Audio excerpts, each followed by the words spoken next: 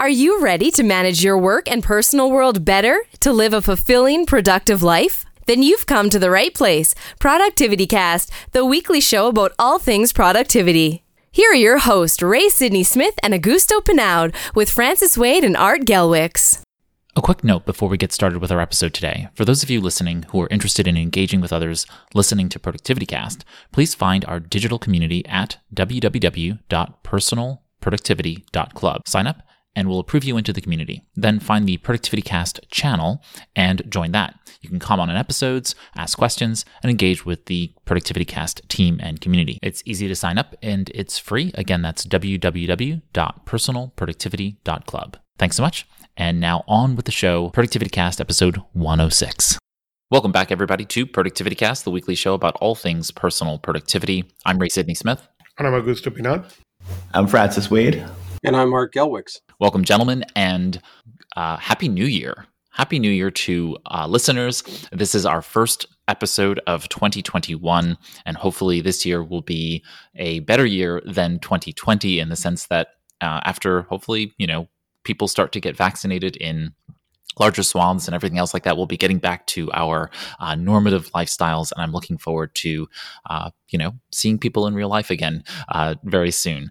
And what we wanted to do today is we got a listener question, and we thought, well, why the heck not answer that listener question as a good kickoff to our new year? And so what we're going to do is cover kind of the points of the big ticket hiccup points that this particular listener had. And this is from Brent, and I'm just going to read the pertinent points of his comment. And so he says that he has been practicing getting things done for about 4 or 5 years, and he firmly believes in the system. He's a manager and works in an open office environment. He says, quote, "I don't currently have the ability to schedule my time, which makes it extremely difficult to work on the things without getting interrupted." And so with that in mind, he's looking to hear what we're understanding. And Brent, you can always comment on this episode and let us know if we got it right. But what we're hearing is strategies for dealing with distractions in open office environments, and really how to get the most important things done with that distracted environment, with those interruptions happening. And of course, we do live in an interruption-driven world, and we need to be able to have practices to be able to overcome those. And so with that, let's kick into the conversation and start off with dealing with distractions in an open office environment, and what are the practicalities there? What are the things that we can do to be able to help Brent and others who are in that situation? The distractions happens, and there is nothing that we can do. And if something we have learned over the last year is that the distractions evolve and change, and when you think you control a set of distractions, and new ones will come. But it's still a game of breadcrumbs, and you need to understand as distractions increase, what you need to do is better breadcrumbs for you. So years past, or many years ago, I used to have a notepad, and there was a line on that notepad, and basically I leave what was the last thing I was working on before I was distracted, before I was interrupted, before that phone call or that walk into my office. And later that changed for an index card, and now it's just a tag into my system where if I get a phone call, I pick the call and said, give me a second, and then write down I'm working on. So that way, as soon as that call it's over, regardless how long or how short it was, I can go back to that thing and catch up or continue the threading where it was. Even if that phone call means I now need to go and do something else, or get distracted, or get engaged into a different activity, whatever that time, usually if that clue that I give to my own self is good enough, I can grab and come back to that activity. So what Augusto suggested handles the individual side of the problem, but ultimately this is a social problem, right? The management of the organization has set the workplace up in a particular way that hinders Brent's productivity. And ultimately, he can do a bunch of things on his own. And I've seen people wear headphones and put up signs and construct plexiglass partitions, all kinds of put on hats, all kinds of tricks, but these are ultimately social barriers. They're to tell people that I'm not to be interrupted. But that only takes you so far, because if your management believes that you need to be available to be interrupted, as if you're an emergency doctor, from the minute you start work at 8:01 to the minute you leave, you end at 5:00. If their belief is that you are infinitely interruptible, then ultimately there's nothing that he can do. And the headphones, they'll just tell him to get rid of the headphones. So this strikes me as a social problem. Primarily, it's in the relationship between management and workers, and the decisions that have either been made or not made, and ultimately those will overcome any individual tactic that he could come up with. It strikes me. Yeah, see, now I'm going to disagree with you there on that, because I don't think it's entirely a social problem. I think what we're failing to take into consideration is that there are many roles out there. You just talked about one of them with the emergency room doctor, but even something less valuable than that. Maybe I'm just working in a call center. Maybe I'm working at a retail desk that are designed to be interrupt driven, because they are customer facing and they are client facing. And when that client or customer wants help and needs contact, boom, it has to be done then. It's not an option to push them off and say, yeah, I'll get back to you in a little while. Those types of environments, it's extremely difficult to deal with what I consider secondary work, things that are not client or customer facing, but are still mandated to be done.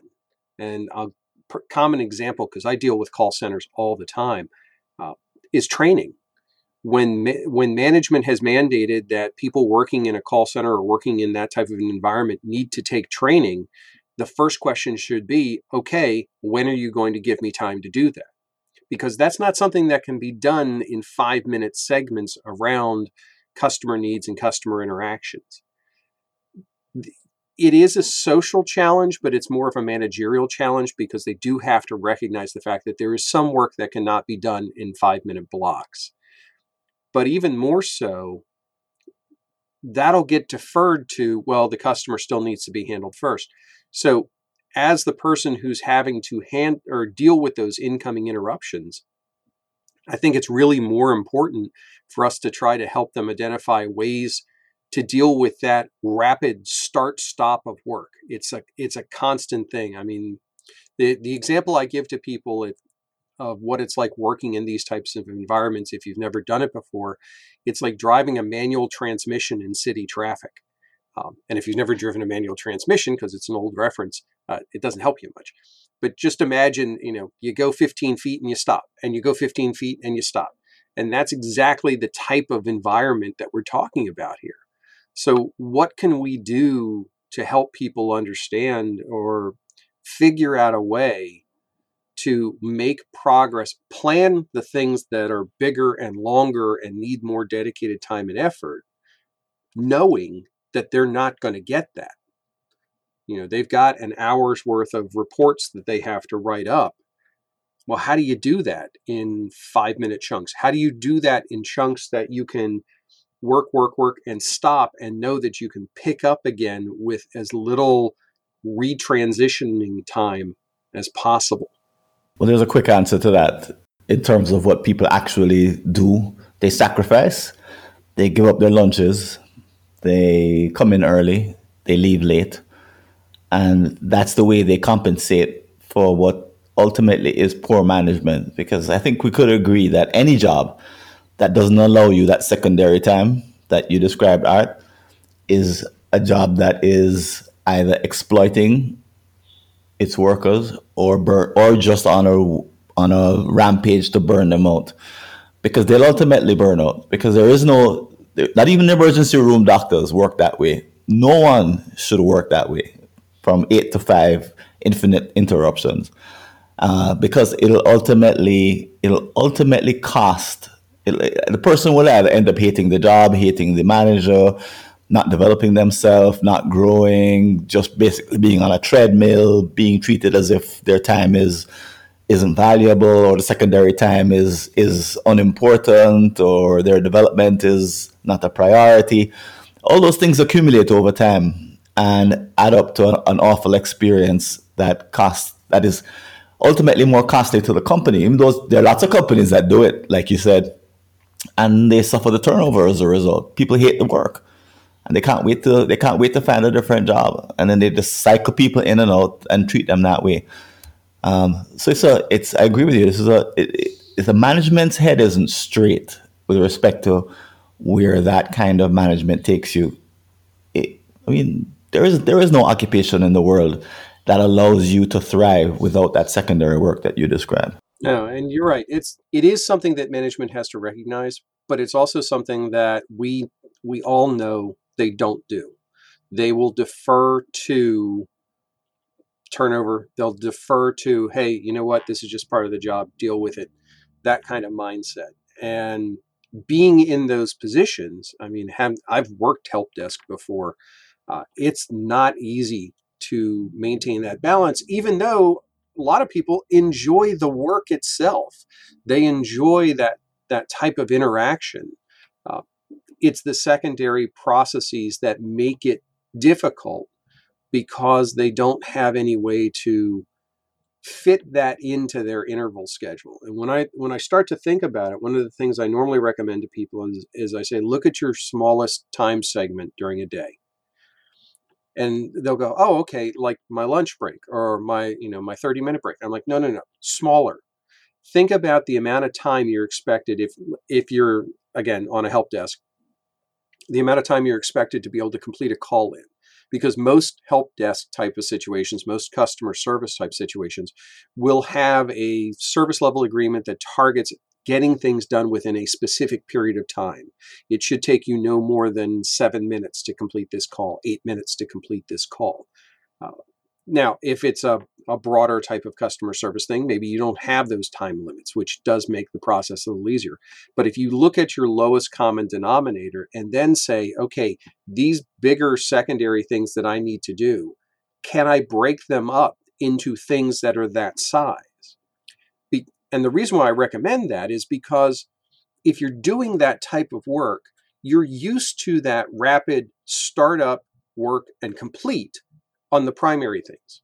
You're used to taking the call, working through it, finishing it, moving to the next one.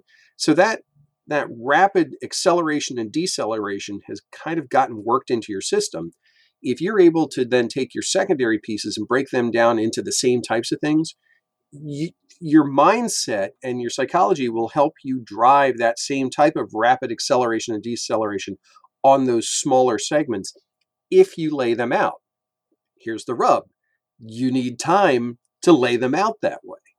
And this is really where it has to become a partnership between the people doing the work and management assigning the work to make things fit. And unfortunately, that second part very rarely happens anymore. So my question is for both of you, and maybe start with Francis here, because you brought this up, which is that if this is a management problem, what's a practical approach to solving that? In this particular case, Brent says he's a manager, so clearly he has some higher level management to also interact with and deal with in this case. So how do you approach that? How do you deal with the fact that if this is a macro problem, if this is a culture problem, how do we go about starting that process of moving toward an effectiveness approach to managing the distraction problem? It's tough to say in this particular example because Brent doesn't give us a lot of details. If he were in front of us, I would ask him. He says, I don't currently have the ability to schedule my time. And that I think there's some edge cases. There has to be some edge cases with respect to what time do you get in, what time do you leave, what do you do for lunch. Presumably he schedules those times. So I think he's exaggerating somewhat, but for someone who is in that situation, I think there's enough research and there are enough facts out there to convince or at least present a case to a management senior management team to say that the way we're working isn't working. If you can enumerate the costs of turnover and look at why employees are leaving, when they leave, I think there's a pretty much a trade-off. It's to say there's a cost to the way we're doing it and there's a benefit to doing it better. And there's lots of research that says that you're better off working in sprints and then spending time recovering from the sprint than you are in trying to get everyone to put their head to the grindstone from 8 to 5. So there's research, there's data. So for our Brent, you need to become an expert at what the trade-offs are and start gathering data and start to present and build a case. It's a change management problem, really. A case in the organization that the way we're doing it isn't working. I can't really say exactly what I would tell him, but this is what I tell my clients whenever they see that there's something ridiculous happening and everyone is kind of accepting it in the company, is to make a case and pull together people who are of like mind, whatever level they may be, and then present the case. And then you'll either succeed or not, at which point like we all do, we have a choice. If this really is slavery part 2, then, consider something else. But if it's something that's amenable to logic and something that's amenable to reason, then pursue that path. Yeah, I think if you go through the process as a manager looking at this type of an environment, and you have people on your team who are working this way in this interrupt type of driven environment, one of the things that you need to do is you need to look at what's the total work expectation of your team. Are they expected to have 40 hours a week, 36 hours a week, 32 hours a week doing that interrupt driven work? I don't want to tag it as call center or anything else. Let's just say lack of control of time. If that's the case, and that's the contracted requirement for that, then what you have to do is you say, okay, after that, what's the time I have to give them just for personal sanity? Things like breaks and lunches and that. Whatever's left is what you have available to work with them to get this secondary work in. And if you look and you see that that's only an hour, then you have to be able to say, hey, we've got an hour each week to address this stuff. This is the only things that we can fit, and set reasonable expectations with the people who are dropping work into that secondary queue to say, that's great. You want us to do it. We'll have it done in 6 months because we've got an hour each week to do it. It is a give and take, and it is a negotiation. If you're working that interrupt driven work, it's very hard to make that pushback. And that's the reason why it's so important at the managerial level that you be looking out for the people who are doing that, because one of the things you're trying to do is mitigate high turnover. Now, let's take it away from a standpoint of a manager, but let's look at it at somebody who is dealing with something that is very interrupt driven, but it's not necessarily like a call center type of thing. So if I think about somebody who's a freelancer or somebody who is in a consultative role, you can try to block out your time and allocate your time as much as possible, but there are still a lot of interrupts that are going to come into your process. And again, it's really critical that we look at whether it's 2 interruptions a day or 20 interruptions a day. What is our engagement, execution, and disengagement process on anything we're working on at any time? And the best context is anybody who's working from home right now and has kids lives in an interrupt-driven environment. I mean, there's just, no matter how hard you try, those little buggers find a way to interrupt what you're doing. So again, we have to look at our processes and we have to say, okay, how do I get into something, get working on it? And then if I had to stop right now, what's the easiest way that I'm going to be able to get back into that later on? And I have to admit, I've struggled with that myself. A lot of times this same problem comes not so much from interruption, but from the fallacy of trying to multitask, because we're trying to knock out this and that and the other thing. Well, you're basically doing the same thing. You're interrupting your work yourself. You just keep throwing those things on the pile and having to change gears so quickly. So I'd be curious how you guys address this idea of starting on a task and then being able to stop it unplanned and be able to restart it again effectively at some later point in time. The problem is not if there are a couple of things, and one is it's true we may be into a management issue, but that doesn't mean that you are in a point in to the organization, and we don't know by the question in which we can do anything to change it. And number one, number two, we don't know enough about the current role and responsibilities to know even if it's something that is temporary or is something that is, the routine. And for me, high interruption environments was the rule many years ago. So the question was not if you were going to get interrupted. And yes, all those ideal situations were awesome, but at the point, for what we understand, those interruptions are going to happen, period, are going to happen with you, are going to happen with the guy who is going to replace you. So that may not be the solution, other than what tips, what tricks, what tools can you put in the middle of those interruptions so you can go back. And what tend to happen in some of these environments, again, and I'm making assumptions, is you are going to get all these interruptions. And at the end of the day, you need to be able to find. If you are in a call center, in a ticket center, fine, you have the ticket. You know which tickets you need to come back to, and you need the tickets that need to be clean by the end of the day, regardless of the amount of interruption, regardless if that interruption comes in email, WhatsApp Business, Telegram, or the phone, or somebody walking into your desk. The question is, or the issue for me was distractions and distractibility. Because if you don't know what you were doing, or you don't leave yourself, again, going back to the clues I was saying before, where to go back to. The problem is every time you need to go back, you need to try to remember. And as we know, or as I explain it, is grab 100 post-its and 3M post-its, and then start putting them all on top of the other one and try to remember which one makes sense. And the reality is, sooner or later, all those are going to fall down and you will have no clue. And that's what happened when we try to remember where. And that is the reason we need to leave ourselves a lot more clues. And not only what we were doing, but what was the next thing. And that is a line. It's not, it takes seconds to do.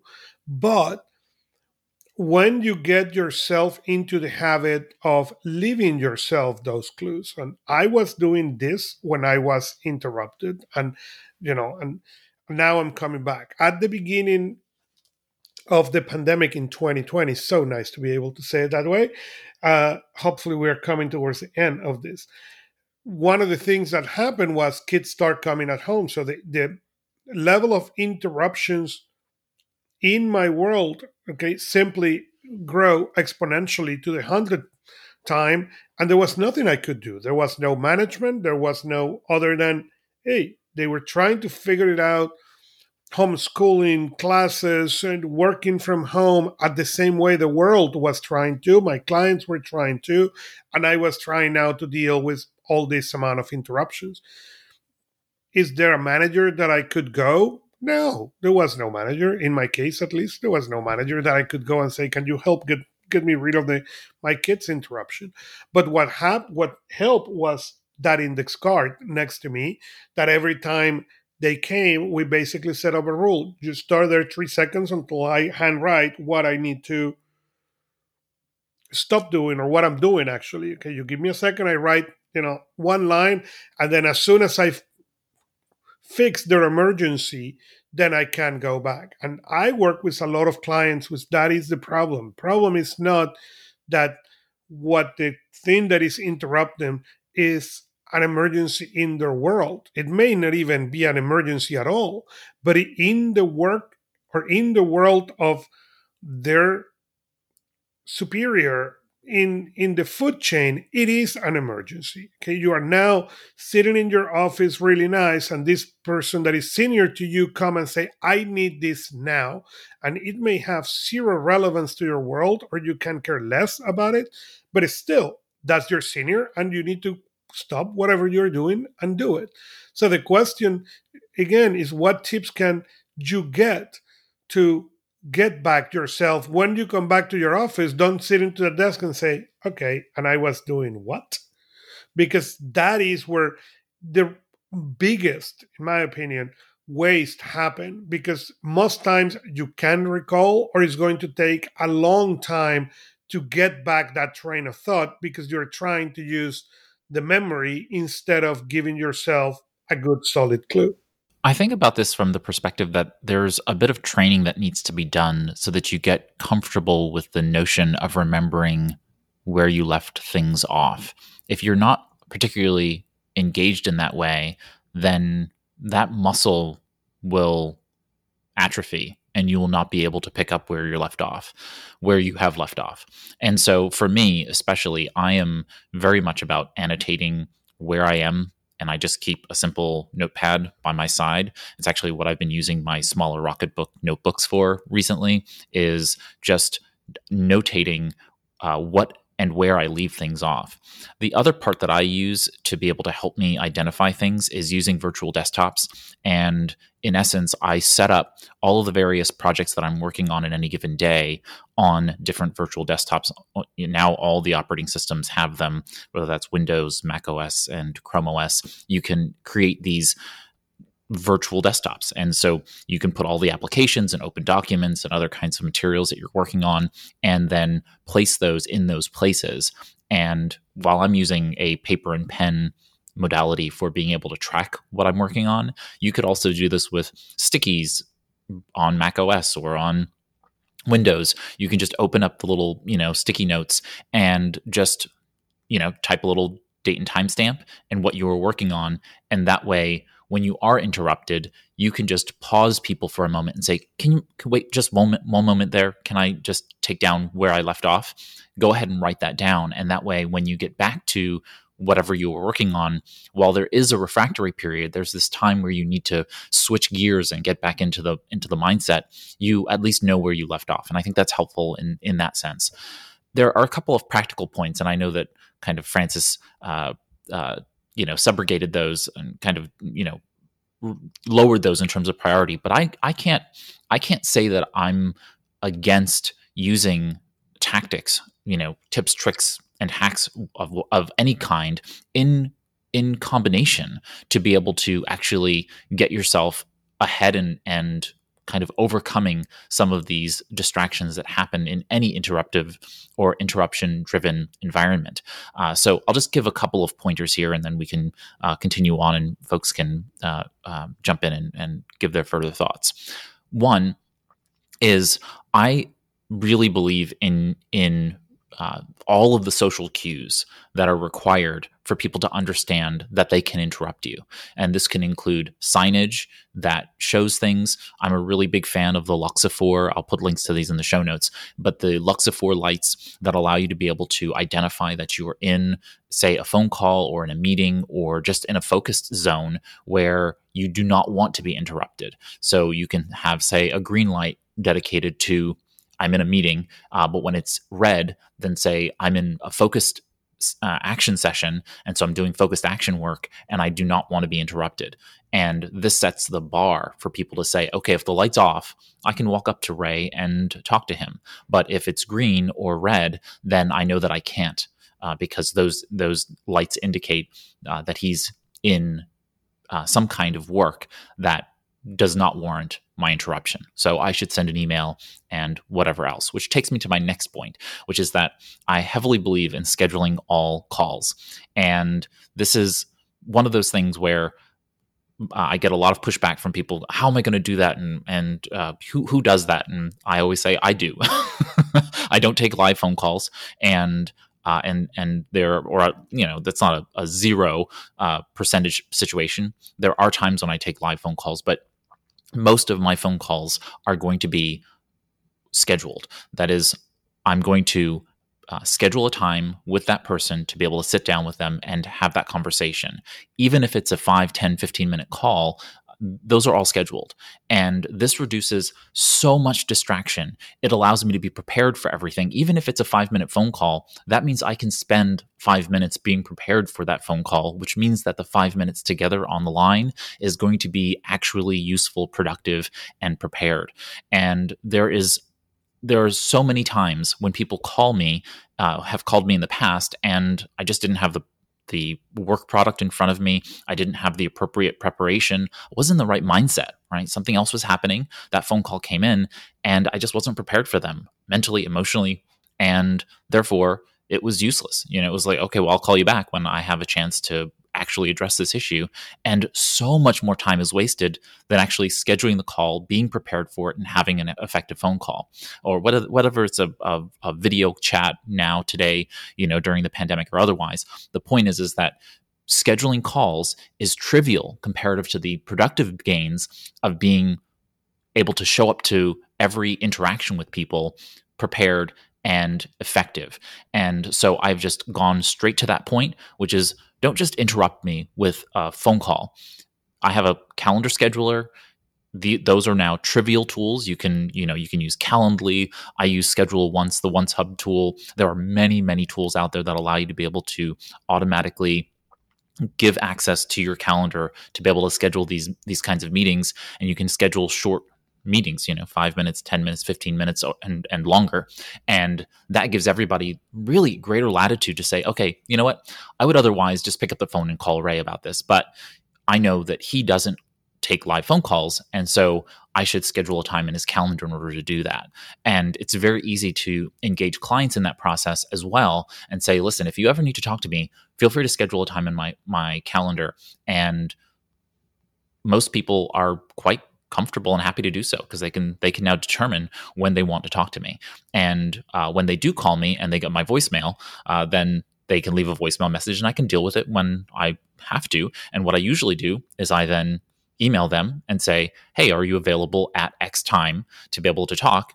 And then they can know that I'm going to call them at that time, and then we'll both be prepared for the conversation. So that's just one category of it, right? But there are so many other areas where you can create this kind of structure that then sets the standard for how you want to be interacted with. And when that starts to happen, people start to pay attention, and then you're able to actually focus on the work that you need to, because it opens up the space for you to be able to do those things.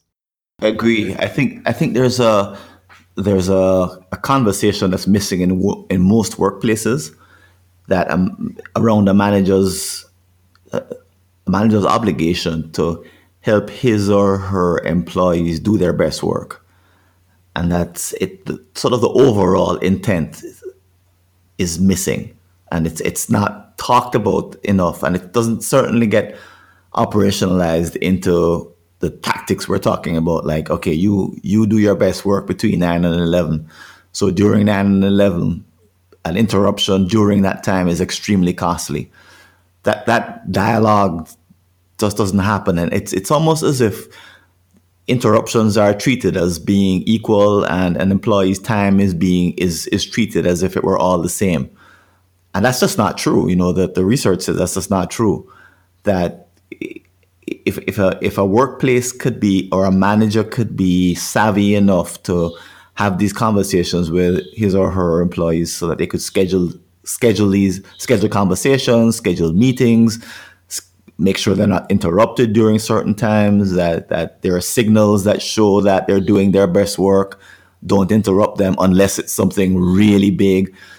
That this kind of understanding, I find I've not been in a workplace where that kind of understanding is explicit and is a part of everyone's decision making, especially around how they use each other's time in things like meetings, or even around expectations about replying to email or replying to phone calls or picking up the phone.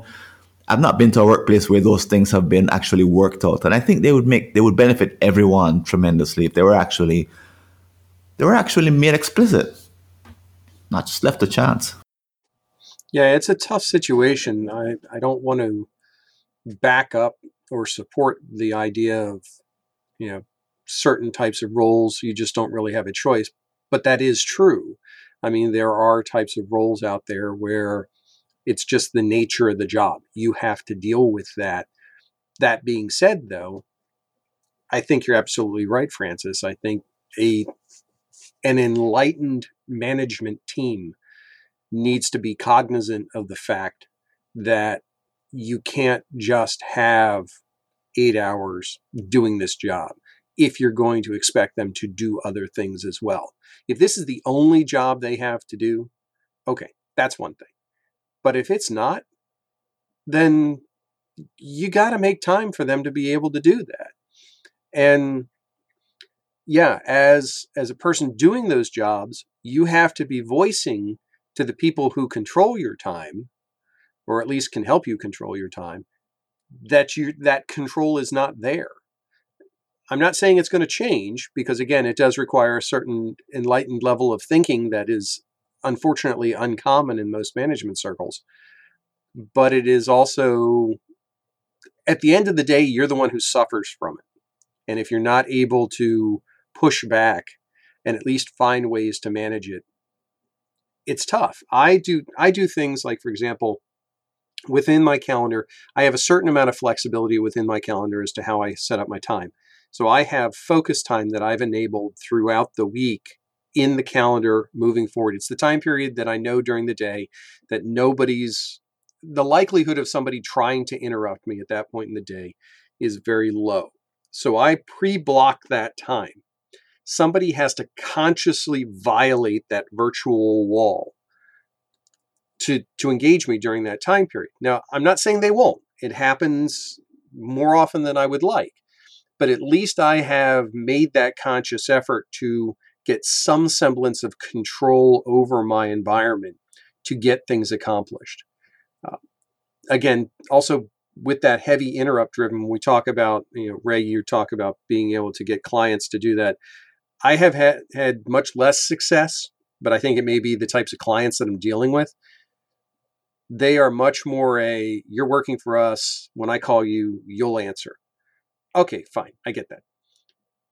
I have to work within that spec. And that's just part of the system that I have to look at and say, okay, how am I going to manage that? If you were to look at my desk right now, I use a lot of loose leaf notebook paper right now, and every topic gets its own page, because I'm switching gears so quickly right now that I need to be able to flip back to something and have everything right where it was, and then flip over to the other one. Yeah, it's on paper, and I've discussed before why I'm dealing with a lot of this on paper rather than digital. But it's still an interrupt-driven mindset, and it's a challenge that I have to deal with to stay on top of the work that I'm dealing with. I wish there was a quick solution. I wish there was a hack that solved this problem, but there isn't. And I'll use the term again, until management gets enlightened about the fact that they get the best work out of their people when they help their people do their best work, like Francis said, it's not going to get any better. It's not going to get any different. Especially true for COVID times and working from home, because if there were ever a time to apply this conversation, it surely has to be now, because everyone went from the office, which was a pretty uniform environment, to a whole slew of challenges wherever they're working from home, which are probably unique to each person. And but this has got to be the time to have that conversation. I don't know, when is the best time for you to do your best work, given that you're now working from home and that you have all of these other challenges, which are now distractions and interruptions, and boy, this seems to be the time to have that conversation. And you're absolutely right. And part of the challenge of it, because you're working remotely, is that those interruptions are now invisible to everyone else. If you think about the number, if you're working with everybody else in an office environment and you're constantly getting pummeled with phone calls and things, people see that you're on the phone or you're doing something, and there is a slightly higher level of awareness. When you're working remotely, they have no idea. To them, You're just sitting there waiting for their message to come through. You're just sitting there waiting to work on their thing. And that's not the case. We all know that's not the case. We're usually at the wrong end of the fire hose when it comes to all this stuff coming at us and how to balance it and how to control it. So one of the things that I would suggest to Brent, and just in general, is if you're in that environment, if you find yourself in that remote working environment, visibility is key. Using things like, for example, in Microsoft Teams, you have the ability to set your status message to say, hey, this is what I'm doing. I'm either busy or I'm unavailable or whatever. But you can go beyond that. There's a text block that you can attach to it that says what you're doing. So you can put in there that I am unavailable right now because I'm working on the annual report. And you can put that in the message. Is that going to act as, the velvet rope to keep the interruptions away from the club? No. But at least it's going to help create the awareness that the time is not idle time, that they are interrupting productive time. And it gives you the latitude to be able to push back a little bit and say, hey, you know what? I'm working on the annual report. I can't deal with this right now. When can I deal with it? The second thing I wanted to touch on, though, you guys brought up an excellent point, the difference between important and urgent. And we've discussed this before. So often these interruptions are urgent for us, but they're not important for us. They're important for somebody else. Or worst case, they're urgent for somebody else just because maybe they promised something and they realize that, they need to get it done. So they're going to dump it on somebody else. Being able to immediately quantify an interruption and say, okay, you need me to address this right away. Define right away. Is right away within the next 15 minutes? Is right away within the next 4 hours? What's the timeline on this? What's the impact if I don't get to this right away? Accepting the work should be accepting the work with a reasonable expectation of what the success criteria is for completing that work. And so often we get into situations where things get delegated on us and it's like, okay, I'll do it. But we haven't done that little bit of personal discovery to say, well, what does it really mean for this to be, quote, done? And how do I communicate that? And how do I indicate when it's not happening? And what do I do when the next high priority thing comes in? Can I come back to you and say, hey, you gave me this thing to finish, within the next 2 hours. Now something else has come in. Which one do you want me to do? Or I have to do that other one first. Yours is going to have to wait, and know what the ramifications are of that. It's a work management challenge. It's a work inflow challenge. But we have to be able to start to think about our systems in a way that the only thing we have to support ourselves is our systems in so many cases, and using those systems to be able to then go back and have that conversation, to sit down during that, one-on-one meeting and say, okay, guess what?